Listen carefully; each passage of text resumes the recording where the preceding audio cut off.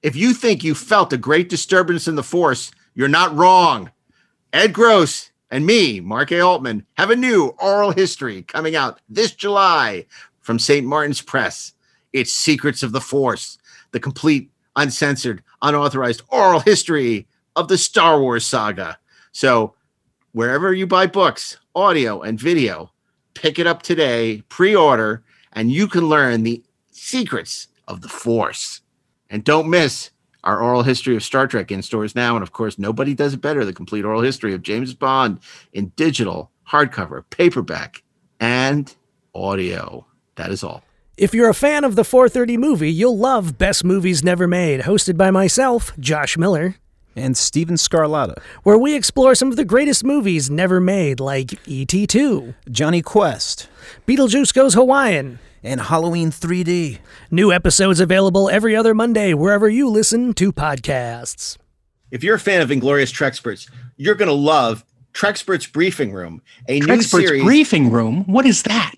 I was about to explain, then you interrupted me. Sorry. It's curated audio commentaries of classic Star Trek episodes, from the original series all the way through Enterprise. You're going to love it as we explore the behind-the-scenes making of all these wonderful Star Trek episodes with cast and crew that you would never expect to hear doing audio commentaries on Star Trek. Sounds like fun. It will be. And you can find it on the Inglorious Treksperts podcast feed and on the new Treksperts Briefing podcast, wherever you listen to podcasts. Let's go see what's out there.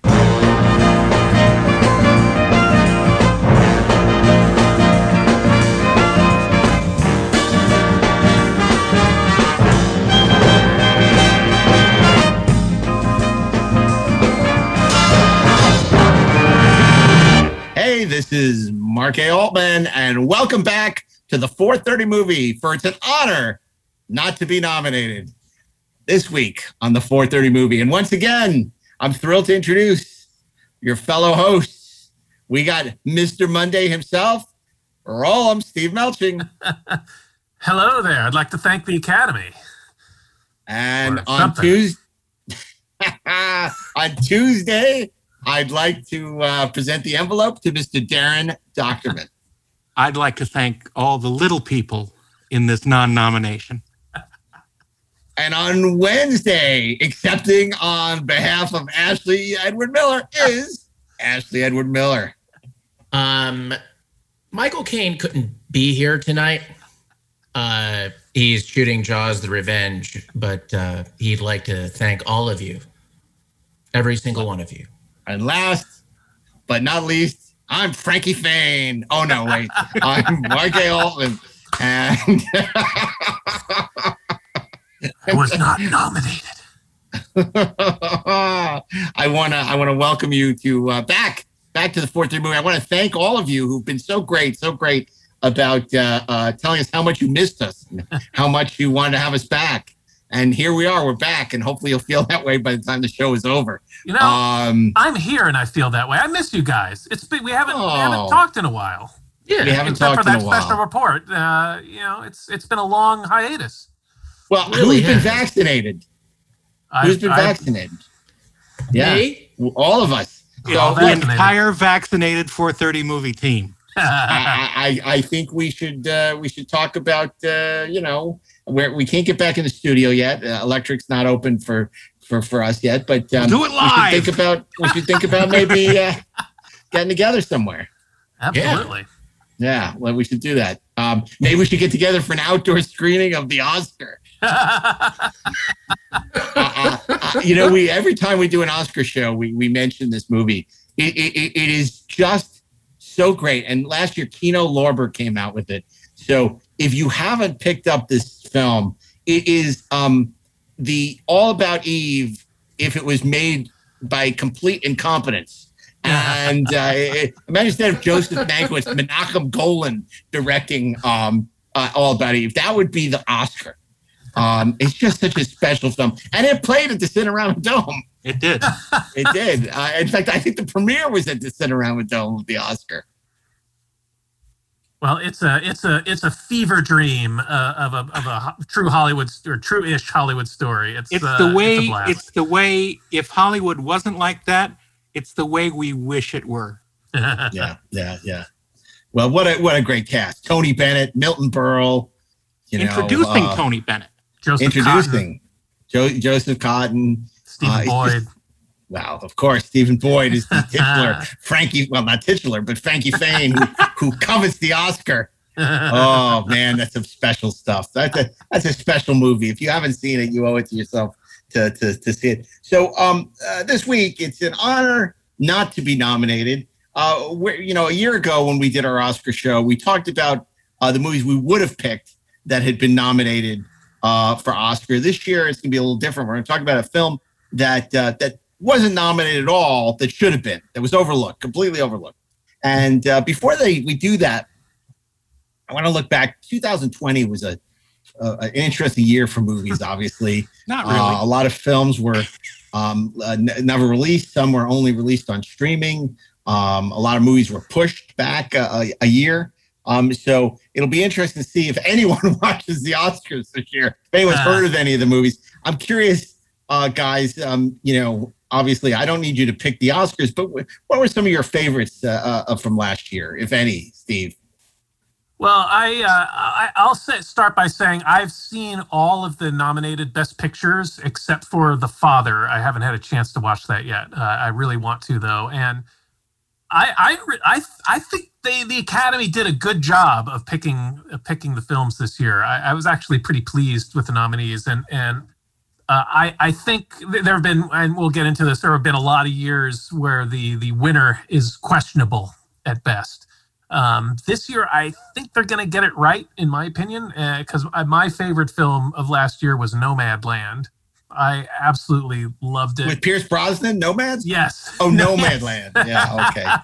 I thought it was terrific. I wish I'd been able to see it on a big screen. I understand it's actually played in IMAX in some places to really get you that the sense of Americana.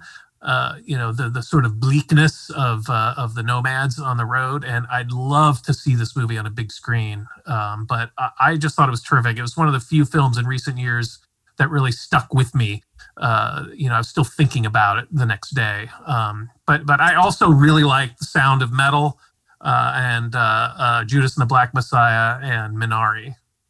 Yeah. Okay. Great. And I have to say, Steve, I would disagree with you when you said, I think the Academy really got it right. I was very upset to see how overlooked The Five Bloods was, Spike Lee's movie. Delroy Lindo not getting a nomination was obscene. And I thought, Spike deserved recognition, as well. So that I felt like they missed the boat on that one. But Darren, I felt that was kind of a half grab. The first half of that movie, I totally agree. The first half was amazing. But for me, by the time Act 3 just kind of turned into something else less interesting. It definitely turns into something less interesting, but I don't think that takes away from how magnificent Delroy Lindo was. I would agree. He was terrific. What about Darren? What were some of the films that you liked last year? I have to say that this past year, I did not watch anything new. I merely wrapped myself in a cocoon of comfort and nostalgia. Classic Star Trek episodes. A lot of those, and a lot of movies that I loved. A couple movies that I, based on this show, had not seen before that I thought I should see. So I did a couple of those, but I just I just stayed away. I stayed away from everything that was new and trying to get its attention from me. You did what I asked. You stayed away. I stayed away. And do I think I missed something? Probably. Am I disappointed? No, I think I'll be okay. If I get around to it, I'll certainly watch the best of the best when we find out what that is. But right. I got all the screeners. I mean, all the nominees I have the screeners for. It's funny how that happens, that the nominees are the ones you get the screeners for. Yeah, but it wasn't very exciting this year because you get all the screeners, but we had them all because they were all on streaming channels. Yeah. So it's like normally you get the screeners like, oh, this hasn't even come in theaters yet. Yeah. This year, I got this on Amazon. I got this on Netflix. Who cares? Yeah. Why do I want to watch a DVD of this movie when I can watch an HD stream of it? Right. Yeah, exactly. The irony. Ooh, the irony. Speaking of that, so Ashley, what about you? Darren didn't really embrace the films this year. Did you find anything to like? Yeah, Cobra Kai. Yeah, but not a movie. You know, I've got to say, man, like to me, you know, 2021 or the 2020 Oscars, I guess, is always going to be a massive freaking asterisk because so many films, I'm sure, were simply held back from release. It's not a real year. Also, you know, people just didn't go. And so you never experienced the movies the way that they were meant to be experienced. Yeah. So I guess there are nominees, and I imagine they're good. I have nothing but respect for my good friend Steve Melching's opinion. I have not seen Nomadland. I will watch Nomadland. But I also saw like this Bill Maher piece on why they should rename the Oscars the Debbies. Right. The Debbie Downers. The Debbie Downers. And I'm like, you know what? That's a damn good point. Now, I did see some new movies last year for sure. You know, I saw Birds of Prey, which is the movie about Klingon starships, which is great. And then actually, I will tell you what I really enjoyed from last year. And I wish it had been the last movie that I had seen in a theater. But it was not, because for reasons I cannot explain, I went to see like Bloodshot or something. I don't know why I did it. I think because it's just I needed one last fix before lockdown. But The Invisible Man. Lee Winnell, who did Upgrade, who was like a writer. I'm like, you know, like Saw and The Conjuring, all this, and he's the Invisible Man is awesome. It's great. And but it's weird to say it was my favorite new movie of 2020 because it was like the only goddamn thing that came out. So I don't know, man. I got nothing. Like I can't even imagine getting excited about the Oscars this year. Yeah, well, I'll tell you. I mean, I'm somewhere in the middle. I think I'm not as exuberant as Steve is about this year's films. I'm not as down on them as you guys. I mean, I think there are a couple of wonderful films. I really love David Fincher's Mank, but you know, I'm a huge Fincher fan and obviously a huge Citizen Kane fan. And even though the story sort of isn't really that accurate to the making of Kane, no. I think it's wonderfully shot and told and performed. I mean, Charles Dance. It's as factual as Citizen Kane is. But Citizen Kane doesn't set out to be accurate. Citizen Kane's not supposed to be accurate. It's based on. It's not even a Ramona Clef. I mean, it was inspired by Hearst. It never set out to be a documentary about Hearst or Marion Davies or anything else. He just used that So okay.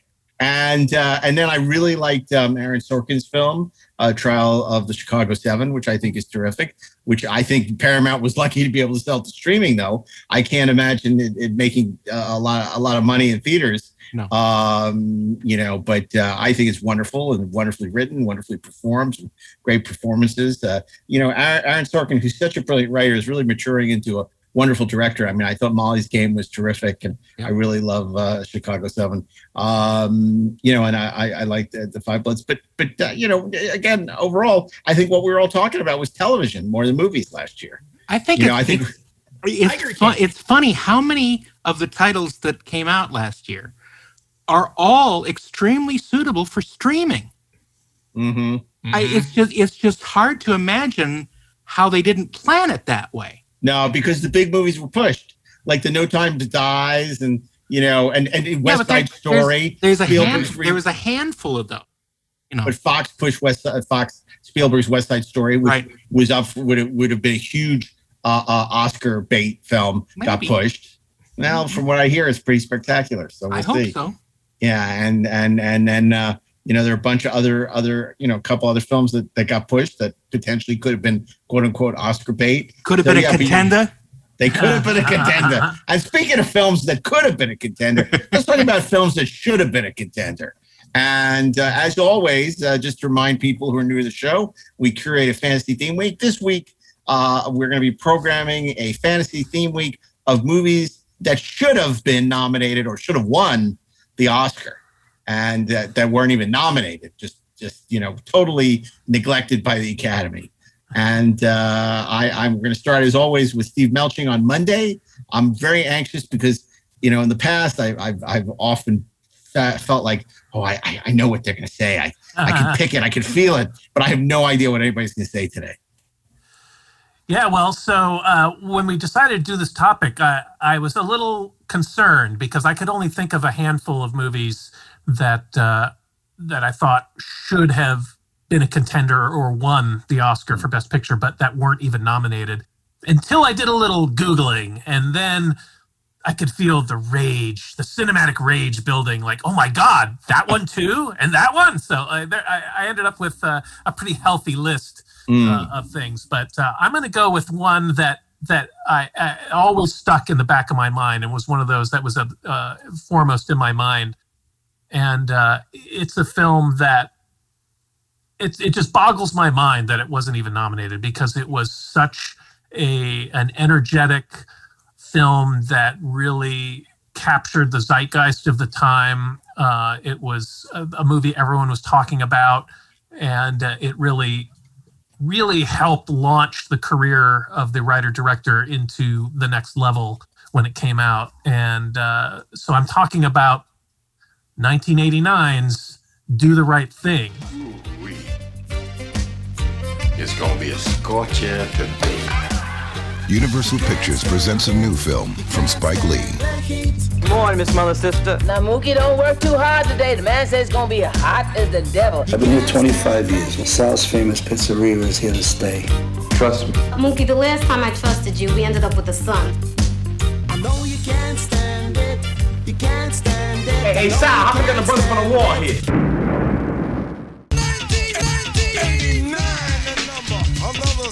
What I tell you about that noise? What I tell you about them pictures?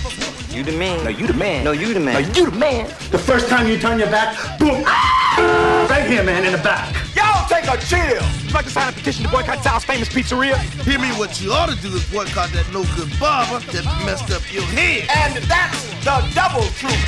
Who told you to step on my sneakers? Who told you to walk on my side of the block? Who told you to be in my neighborhood? I own this brownstone.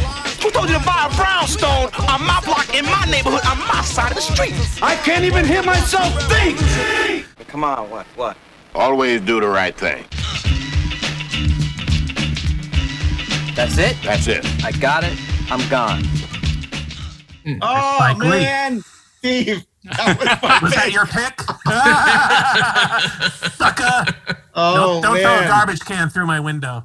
I know, but I'll eat the pizza. Okay, go ahead. But this movie, written directed by Spike Lee and starring Spike Lee and Danny Aiello and Ossie Davis and Ruby Dee and Giancarlo Esposito and Bill Nunn and John Turturro.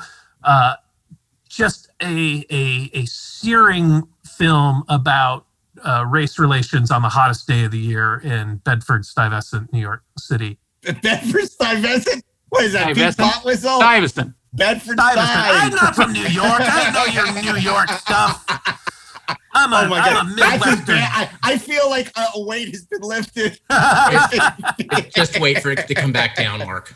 Okay. Yeah. Because we all know you're in Bedford-Stuyvesant. Yeah. I should have just said Bed-Stuy. Win Bed-Stuy's money.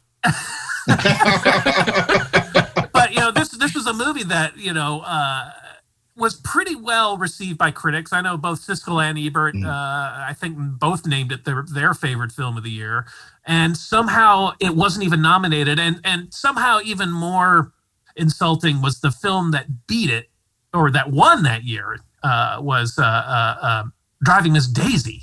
Of all things, which, I saw it when it came out and I thought it was fine, but, it felt like a stage play, and it felt like such a safe studio choice where Do the Right Thing was a low budget film. It only cost like $6 million to make, but it had a real edge to its look, its feel, its soundtrack. It made you uncomfortable, and it was about real important issues in a really raw sort of way, and just a terrific movie that was almost completely overlooked by Oscar.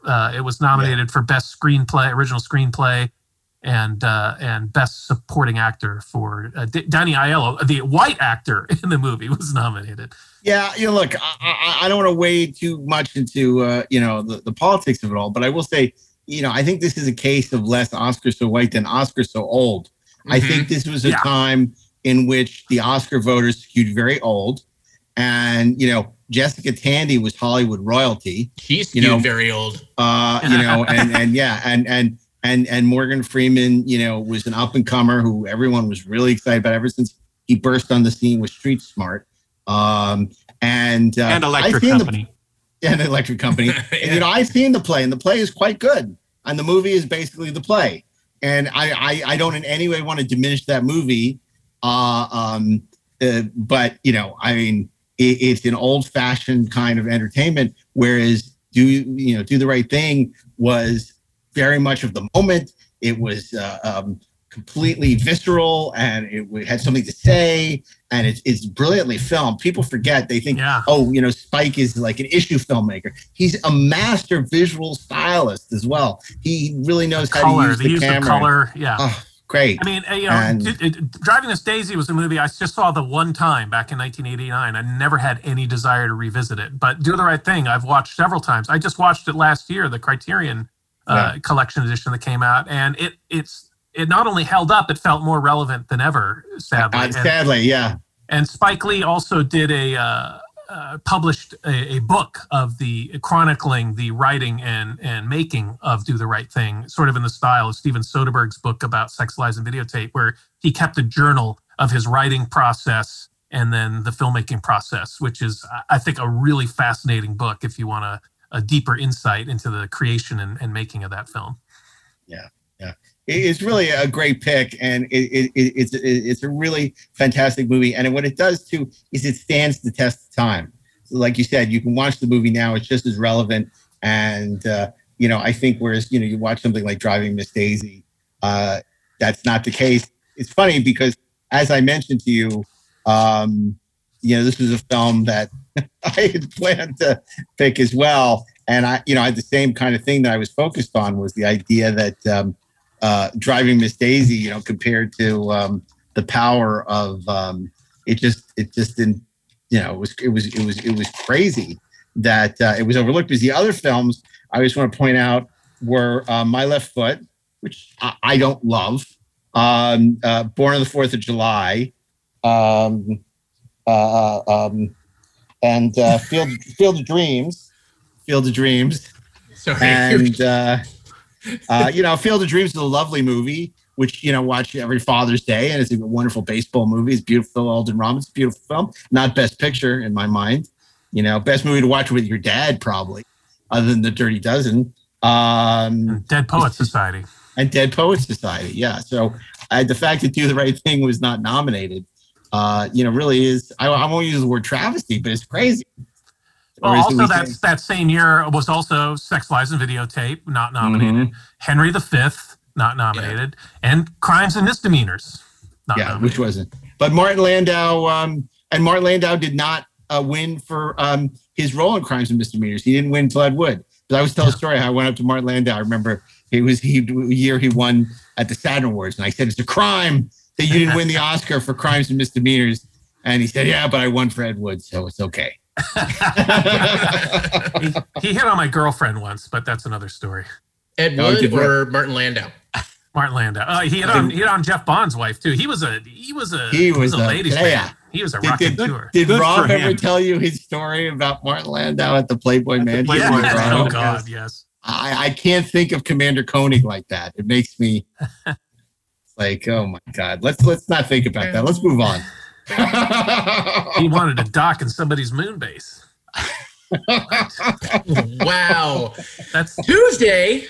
Thank you, Ashley. I think that. Thank you for that gentle move on. So, Darren, Tuesday. Yes. Tuesday, we're going to journey to 1951. Ooh. 51. That's a long time ago. Sure is. In fact, it's 60 years ago. 70 years ago. Oh, my God. It's 70 years ago.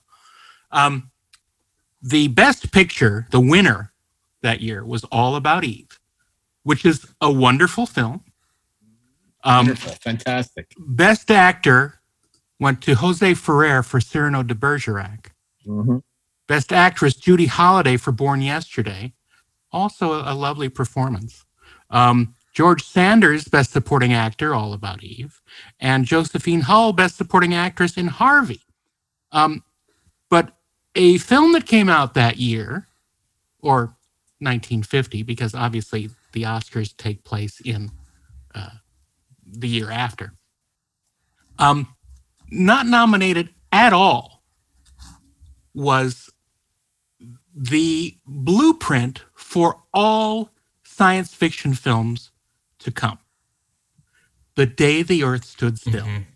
We bring you this special radio television broadcast in order to give you the very latest information on an amazing phenomenon, the arrival of a space ship in Washington. The Army has taken every precaution to meet any emergency which may develop.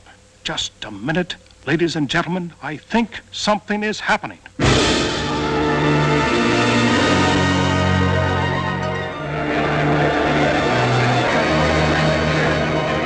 I came here to give you these facts. But if you threaten to extend your violence, this Earth of yours will be reduced to a burned out cinder.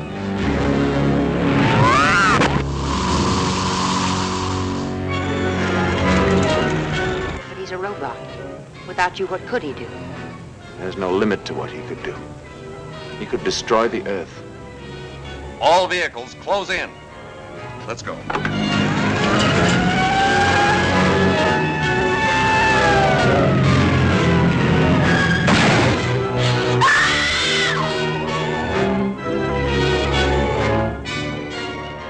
Completely ignored.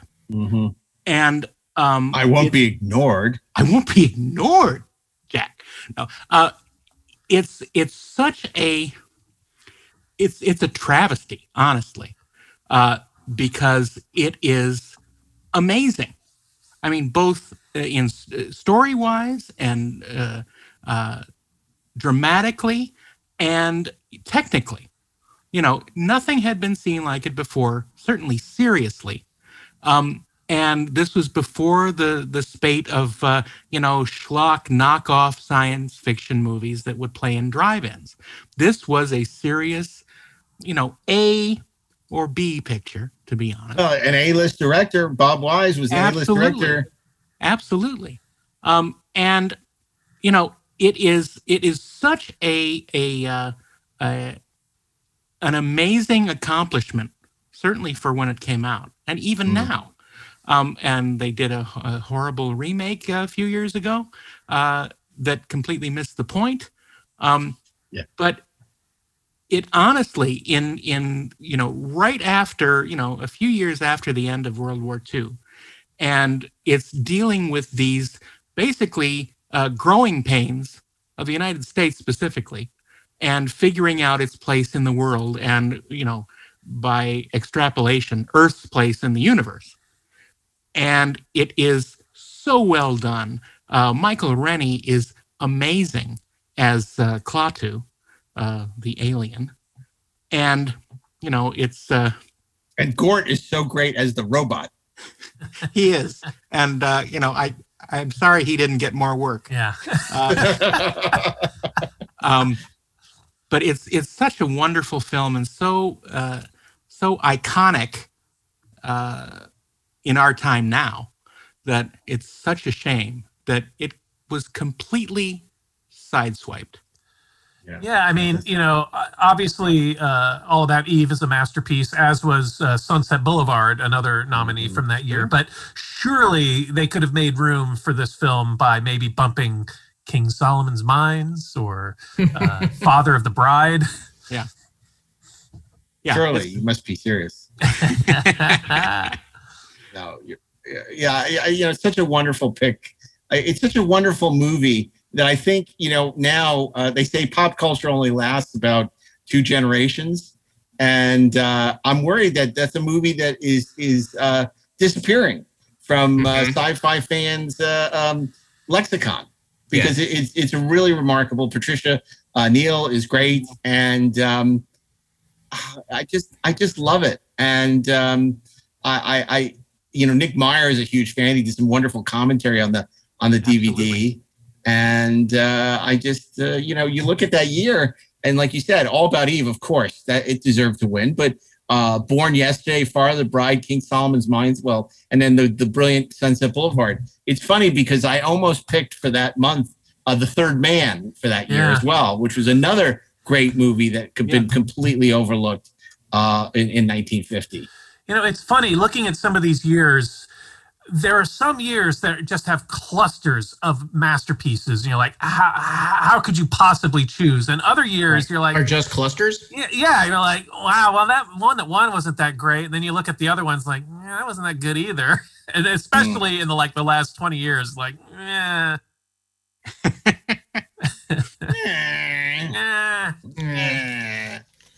Yeah, no, that's a great pick, and really just a science fiction movie. I know we've gone to bat a lot for Forbidden Planet on Inglourious Treksperts.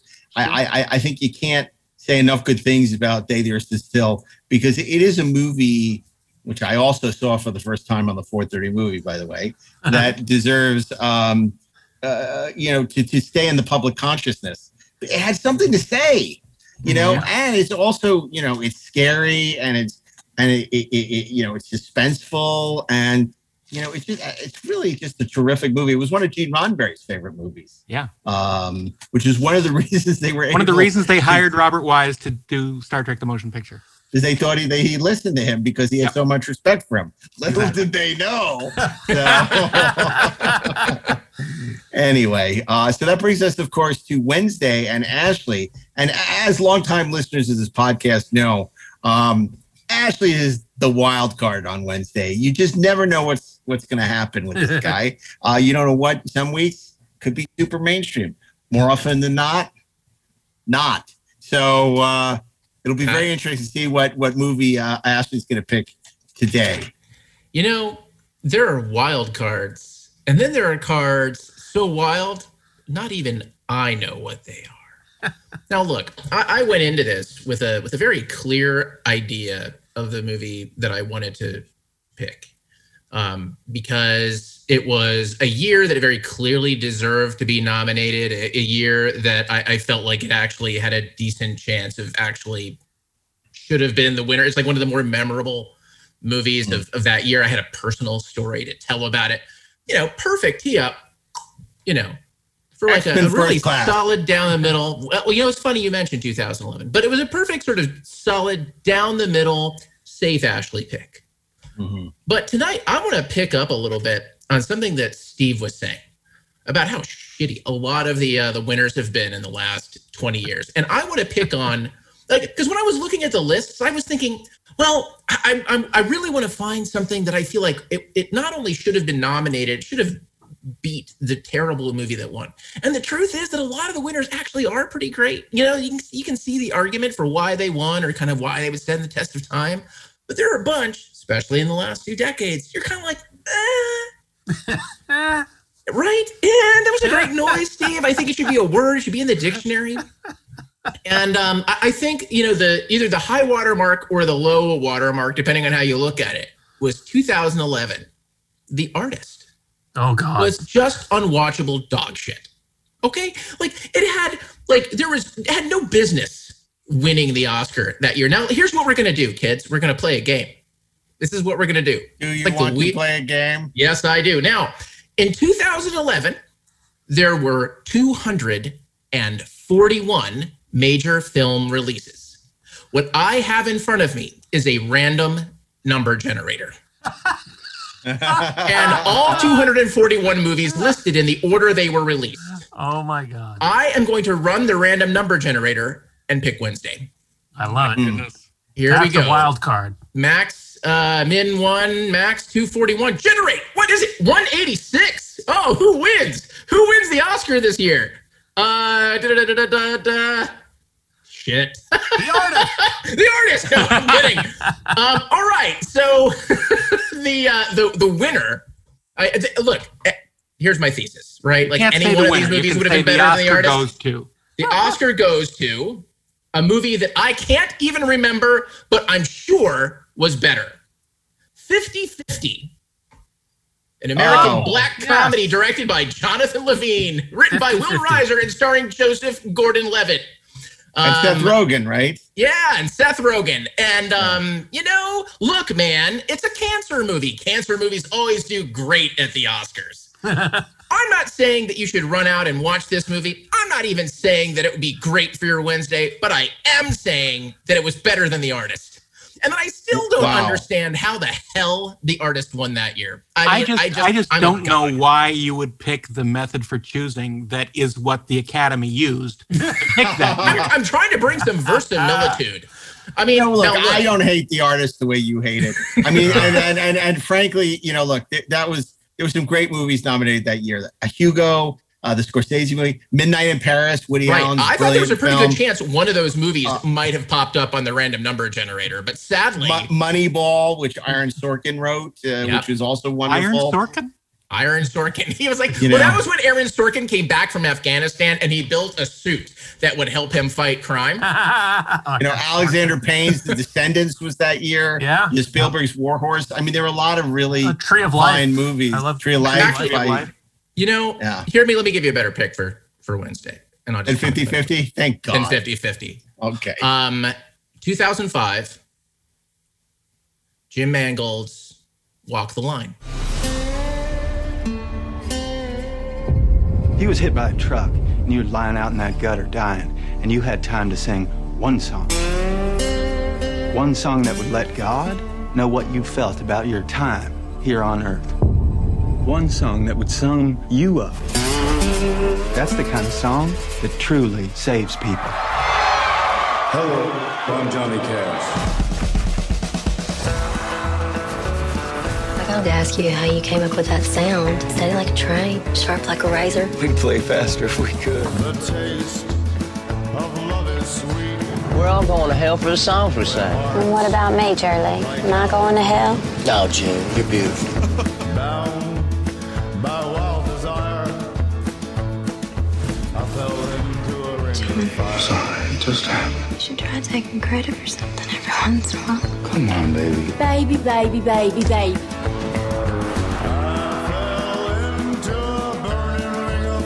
Tell me you don't love me. I don't love you. Liar. And the flames went higher. Mr. Cash, why don't you refrain from performing any tunes that remind the inmates that they're in prison? You think they forgot? The ring of fire. Joaquin Phoenix, Reese Witherspoon. And what's with the black? Looks like you're going to a funeral. Maybe I am. Walk the line. Okay. The Johnny Cash movie with Joaquin Phoenix, who's from Bedford Stuyvesant. Wait, he was not, but I just wanted to say that. It's a great movie, and one of the reasons why I wanted to pick it was I had the great pleasure of working with Jim Mangold on something, and I remember the very first meeting conversation that we had. Kind of going into his office, and he's got this poster of like The Outlaw Josie Wales and how that's his favorite movie. And we kind of talked about Outlaw Josie Wales and action movies and action films. And it wrapped around to Walk the Line in a really interesting way. And what he said was he didn't think of the songs in the movie as songs. I mean, they were obviously, but he thought of them as action scenes. Because they were moments where things happened in the movie, right? Like, this is the song where Johnny gets his recording contract. This is the song where he meets June. This is the song where they fall in love. This is the song where he breaks down. This is the song where they break apart, right? This is the song where, and I just thought that was such a brilliant insight, from this really fantastic director, who not everything that he's done has just been magical, right? But he's done so many great movies. He's got such a solid sense of story and character and movement.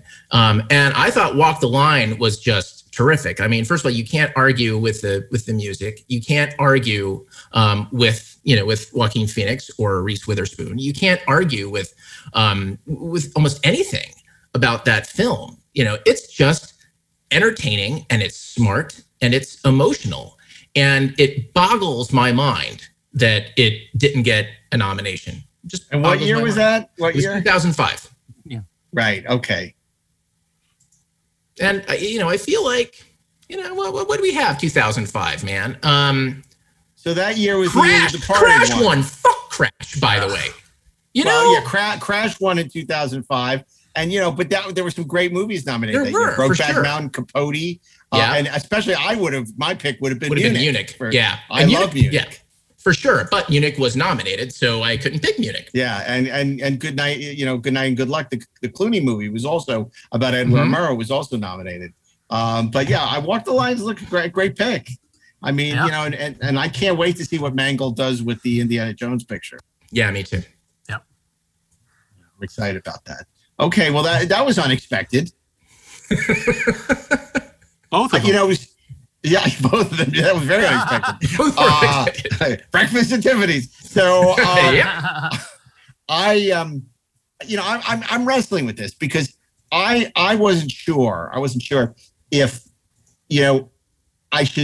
if it's fair to pick a movie from a very weak year or a very strong year. Like, is it a year where it's a completely insane fact that this movie didn't win because the movies are all crap? Or, should I pick a movie from a year where it's super competitive? I kind of look at the years where it's like, it's like, for instance, in 1982, like Gandhi won, which was absurd, right? When, when you had Blade Runner, but you also had, really strong nominations like E.T., The Mission, The Verdict, Tootsie. Any of those movies should have won over Gandhi, right?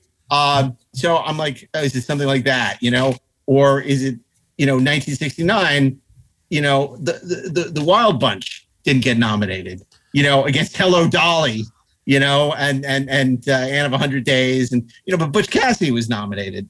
But Midnight Cowboy won that year, and it should. Midnight Cowboy won that year. I would have given the Wild Bunch or Butch Cassidy over Midnight Cowboy. That's just me. I couldn't go there. I would give it a nomination for sure, but Midnight Cowboy is amazing. But those are not my picks. Now I do have a question. Before I reveal my pick. Did I pick Sweet Smell of Success for Journalism Week? I feel like you did. Stop the Presses Week. Okay, because I think I did. So that was 1957, Sweet Smell of Success. It was not nominated. What was nominated was Peyton Place, Sayonara, Witness for the Prosecution, which I like quite a bit, and 12 Angry Men. And the winner ended up being Bridge Over the Kwai. So, okay, it's just as well. No Sweet Smell of Success. No Face in the Crowd, not nominated that year either. The great Elia Kazan movie. Okay, so I have my year. The year is 1986. NASA launches the last of its deep space program. No, it's not Buck Rogers. In 1986, the nominees were Children of a Lesser God, The Mission, Room with a View, wonderful movie, Hannah and Her Sisters, an even more wonderful movie, and the winner was a great Oliver Stone movie, Platoon. But the film in 1986 that should have won Best Picture, but there's no way the Academy would have gone there. They just no way. Was Blue Velvet. From the mind of David Lynch comes a modern-day masterpiece, so startling, so provocative, so mysterious, that it will open your eyes to a world you have never seen before. She wore blue velvet,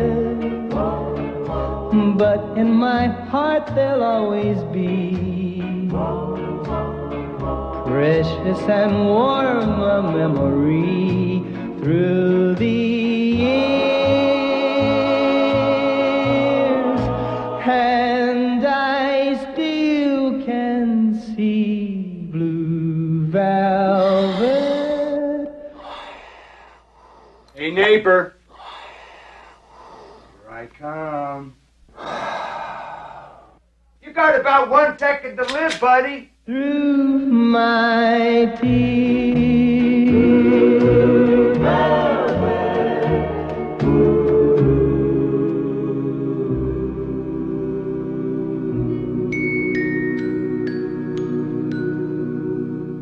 Right. And that would be my pick. There's no way that wins Best Picture, but by far, other than maybe Hannah and Her Sisters, the best movie of 1986 Extraordinary film by David Lynch, with brilliant performances by the young Colin McLaughlin, the Kwisatz Haderach, and of course Isabella Rossellini and Dennis Hopper, recovering from his years in the desert, and Laura Dern.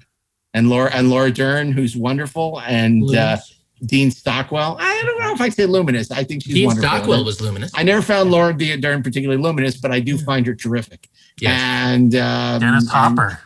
And well, I was saying Dennis Hopper from his many years in the desert. Yeah. He was unhireable for a while, and then all of a sudden, after everything that went down on Apocalypse Now, and the last movie before that, but he comes back with Hoosiers and Blue Velvet, and River's Edge, and all of a sudden he's doing colors, and he's directing again, and directing The Hot Spot, and he's back in a big way. So fuck that shit. That's Blue Ribbon. Blue Ribbon. So that's my pick. Wow, for 1986. that's a great pick. I mean, Platoon is a solid movie. It's very good. It's very solid. It's very it's a good movie. Blue Velvet, though, is sort of a transformative movie. It changed something.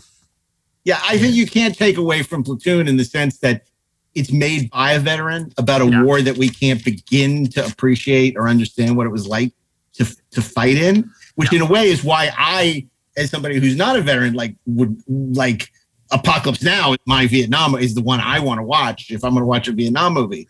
But Platoon is a remarkable movie because what it did for this generation of veterans who saw themselves on screen is really remarkable. And it's a great movie in a lot of ways. And he really went through hell to make it.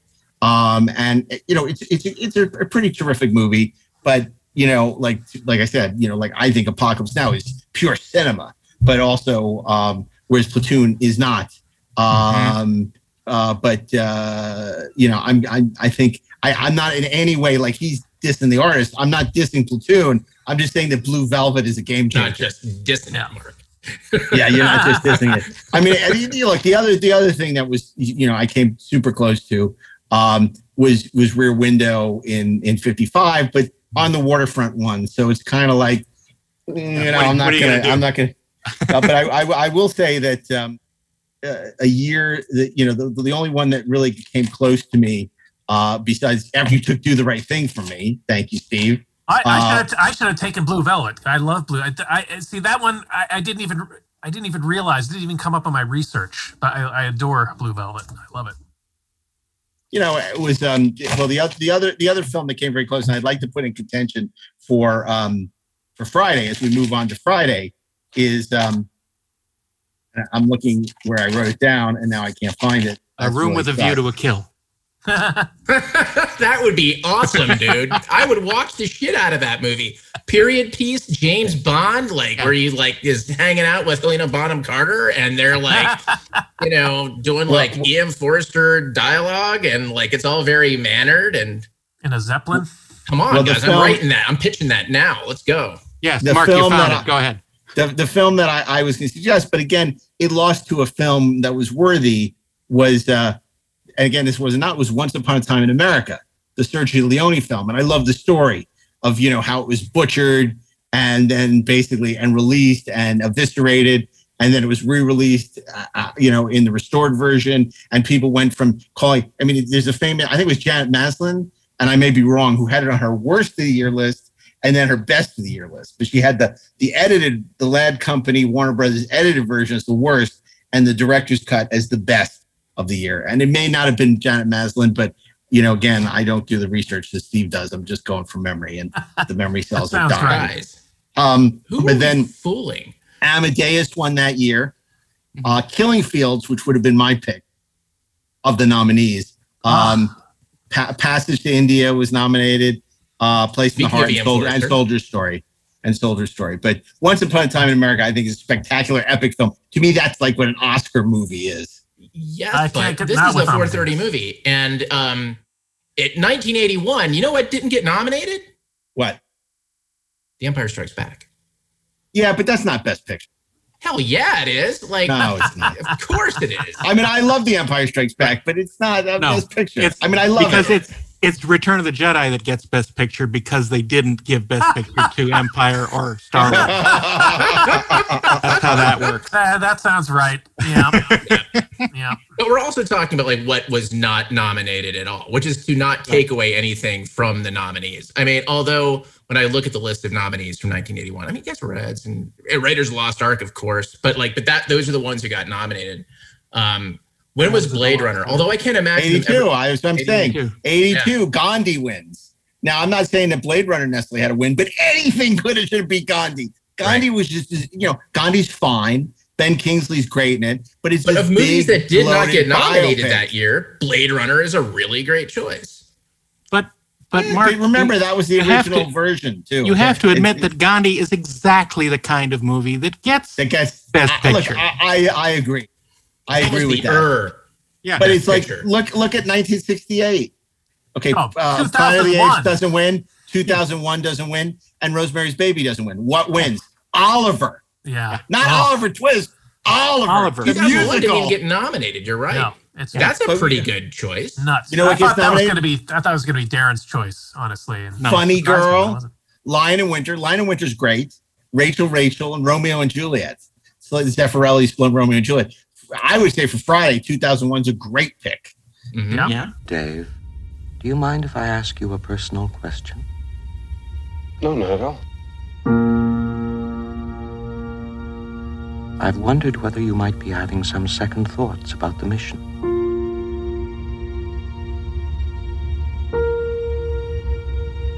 How do you mean? Rumors about something being dug up on the moon.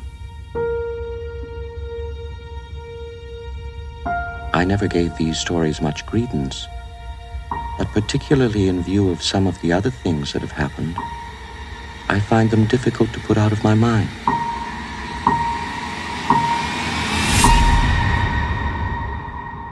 Open the pod bay doors, please, Hal. Open the pod bay doors, Hal. I'm sorry, Dave. I'm afraid I can't do that. What are you talking about, Hal? This conversation can serve no purpose anymore. Goodbye.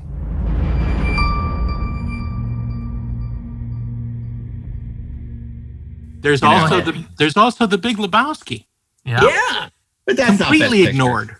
I know. I love Lebowski. I love Lebowski, it is. but that's not. But way better than Shakespeare. But we aren't talking about Best Picture. But Saving Private Ryan. Saving Private Ryan should have won that year. Yeah, but things that didn't get nominated. The point of this show is not 50-50. Best Picture. It's about not getting nominated. Yeah. Okay. But I'm kind of thinking what didn't get nominated that should have won Best Picture. Yeah. Boogie Nights. You can think along those Rushmore. lines, but none of us have. Yeah. Well, looking, The Seven Samurai, not nominated, beaten by Around the World in 80 Days. Yeah. The hell? Or What about this? Vertigo, not nominated, beaten by Gigi. Yeah. Singing in the Freaking Rain, not even nominated, beaten by The Greatest Show on Earth. Yeah, Cecil B. DeMille's nothing bloated nonsense. Well, it's also the first movie that Steven Spielberg saw in a theater. So there you go. But you know what else? Very Singing in the Rain wasn't even nominated. The only other thing that was worthwhile that year was High Noon. I mean, because Ivanhoe was nominated, The Quiet Man. By the way, I just watched Ivanhoe for the first time like 2 weeks ago. It was freaking great. It's great. It was fun. It was So such it a should have cool been. movie. You're saying it should have won over Greatest Show on Earth. Sure. I haven't seen Greatest Show on Earth, but I thought Ivanhoe was very entertaining. But did you know that the score to Ivanhoe was the 10th score to Star Wars. The 10th score to Star Wars, yes. It's part of the reason why I watched it. Yes. But you should watch it anyway because it's a good movie. Yes, it is. There you go. Thank you, Pete Potwhistle. But yeah, Vertigo, the movies, that kind of Hot Tin Roof, Defiant Ones, Separate Tables. Vertigo not getting nominated. Ace in the Hole. Not nominated. Billy Wilder classic. Yeah. Beaten by An American in Paris, which is a fine. It's fine, but it's no Ace in the Hole. No, it's not. Or But Toad in either the Hole. title, Big Carnival or Ace in the Hole, didn't get nominated. Every time you say, anyway. So we got a decision to make, fellas. Yeah, we do. Friday. Hasn't 2001 been on the show before? Of course. But I think it's okay to bring it back to this because it's such a huge omission. Iconic. Mm-hmm. And it's, and I think anytime Kubrick gets overlooked, Eyes Wide Shut. I mean, 2001 is another one of those sort of transformative movies. It's a Kubrick classic, but it just kind of changed your conception of what science fiction could be in cinema. But what else didn't get nominated? The Searchers. Yeah. His Girl Friday didn't get nominated. Rio Bravo. Bravo. To Be or Not to Be. I mean, these are all amazing movies. Facing the Crowd. But okay, let's go with 2001. Are we quite to the point where we can say that movies that have been nominated are usually not as good as those who aren't? Have we gotten to that point yet? Well, I don't know if we are. Well, that's to Mark's earlier point with the sort of the makeup of the Academy, that sort of conservative older makeup, like the avant-garde films that are sort of pushing the envelope of cinema are often, undervalued in their time. They're ahead of their time. So it takes a while for their influence to be felt. And then you look back on it and go, oh, holy crap, how did we not recognize this film? Plus, we have to remember that the bulk of the voting Academy are actors. Yes. Exactly. And what do they know, really? They know that's how they you get know Oliver. what is handed to them that is written. Yeah. That's it's true. I mean, it's important to know that the large majority of the voting members of the Academy on Best Picture are actors. And so something with showing performances. This is not denigrating actors at all. Not it's at all. merely saying that they have a different point of view from people who are behind the camera. You could say from a certain point of view. Yeah, I could. They value different things. They like to see a performance that is like an epic performance. They like, challenging of, playing a character over a great many years and aging or, Thus we get Gandhi. Yeah. Mm-hmm. And that's why you really want to see something that ties it all together. Brilliant performances, great production design, brilliant directing, superb writing, and those few all wheels spinning at once. Or you get a film that was directed by an actor, which is a good tell. Like that's why you get a Kevin Costner winning for Dances with Wolves, or What else came out that year? Dances with Wolves, 1990. That was the year of the other nominees were Awakenings, Ghost, Godfather 3, and Goodfellas. Oh my God. There you go. I mean, you're absolutely right. For Goodfellas to lose the Dance with Wolves. Miller's Crossing. Oh, not now nominated. That's a movie that didn't get nominated for anything. Insane. Yeah. Insane. Okay. Well, that's a perfect place to end it. Because that's an affront to man and God. So this is a really eclectic, interesting week, starting with Monday, Steve. Monday is Spike Lee's Do the Right Thing. Tuesday is, in fact, the day the earth stood still. Wednesday? Walk the Line. And right through that Ring of Fire, on the Thursday, it's Blue Velvet. Because in dreams, we walk with you. Right. Candy-colored clown. Candy-colored clown, she called the Sandman. But boy, what a week! What a week! What's Friday? What do we choose for Friday? 2001. Friday, it's 2001. Yeah. A Space Odyssey. The Which Stanley has no Kubrick, severed ears. Or, as we might say on this podcast, a Space Odyssey. Yes, we might. So it's so good to be back with everyone for the fourth season. You realize we're entering our fourth season. How extraordinary is that? You know what the great thing is? It took us 3 seasons to get good. And now... Now we've completely forgotten how that is. Now it begins the long, slow slide into oblivion. Eventually we'll be doing masks, But what's great about the show is, it really has been growing by leaps and bounds every season. I mean, our listenership is really, we came on, with a pretty decent listenership, but, every year it's just gone up and up and up, which is great because some of our more successful podcasts, have shown a little bit of attrition, whereas the 430 movie continues to grow and grow, which is very exciting. I think it's very exciting that we have overseen the death of motion pictures. I think we've been there we have seen them out with an appropriate farewell. Yeah, it's a real tragedy. Don't let the door hit you on the ass on the way out, movies. Yeah, that'll be fifth season when we'll be like, the 4:30 stream. We're talking about what's streaming right now. The 4:30, all your favorite streaming channels, because movies no longer exist. It's really sad, really, really sad. But I don't want to go out on a sad note because this is the beginning of our fourth season, and we have some great upcoming weeks planned. Really fun stuff. And we've been listening to you, our listeners. So some of them may sound familiar because they are stuff that you've pitched us. And I want to encourage you. You can let us know what you think, or you have suggestions for theme weeks. We'll certainly consider them by reaching out to us on the 430 Movie Podcast on Twitter, or you can also follow us on our Instagram feed, which Patrick Macias has been doing a great job of curating, as well as on Facebook at the 430 Movie. So we encourage you to do that. Also to rate the podcast 5 stars on Apple Podcasts, so you can let other people know how much you're enjoying the podcast and hopefully encourage them to listen as well.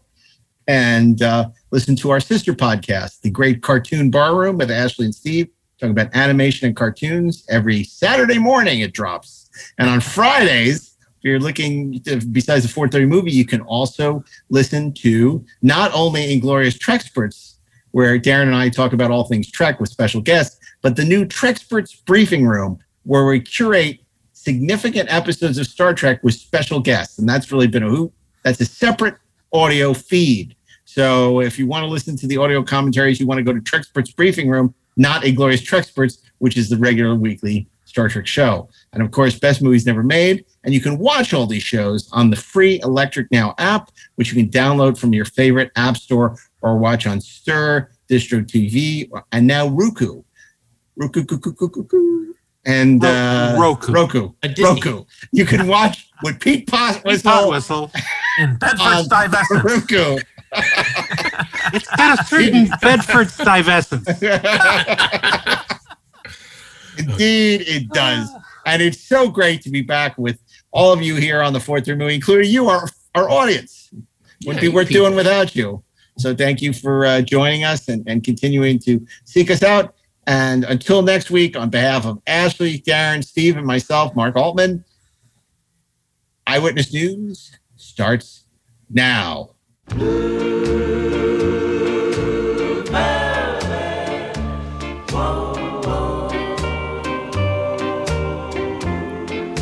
She wore blue velvet,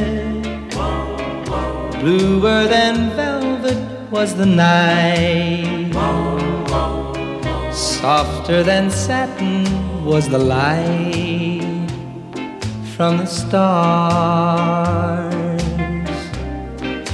She wore blue velvet, bluer than velvet were her eyes, warmer than May her tender sighs. Love was ours,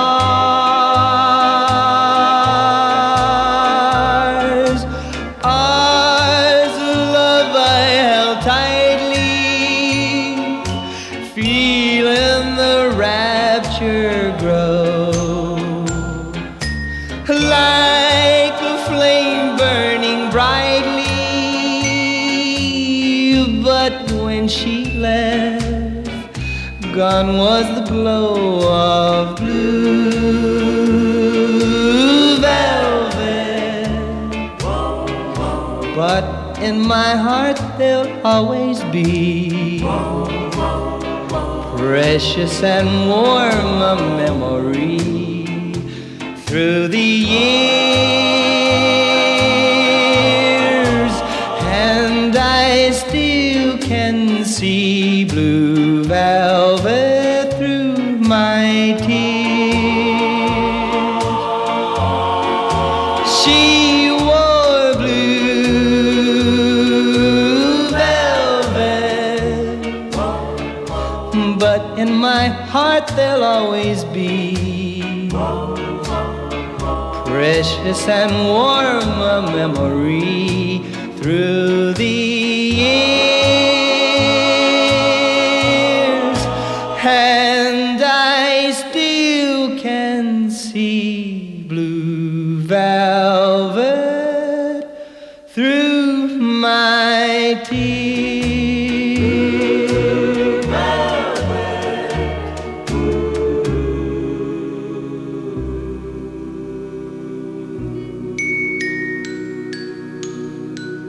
This show was produced by Dean Devlin and Mark A. Altman and is an Electric Surge Network production.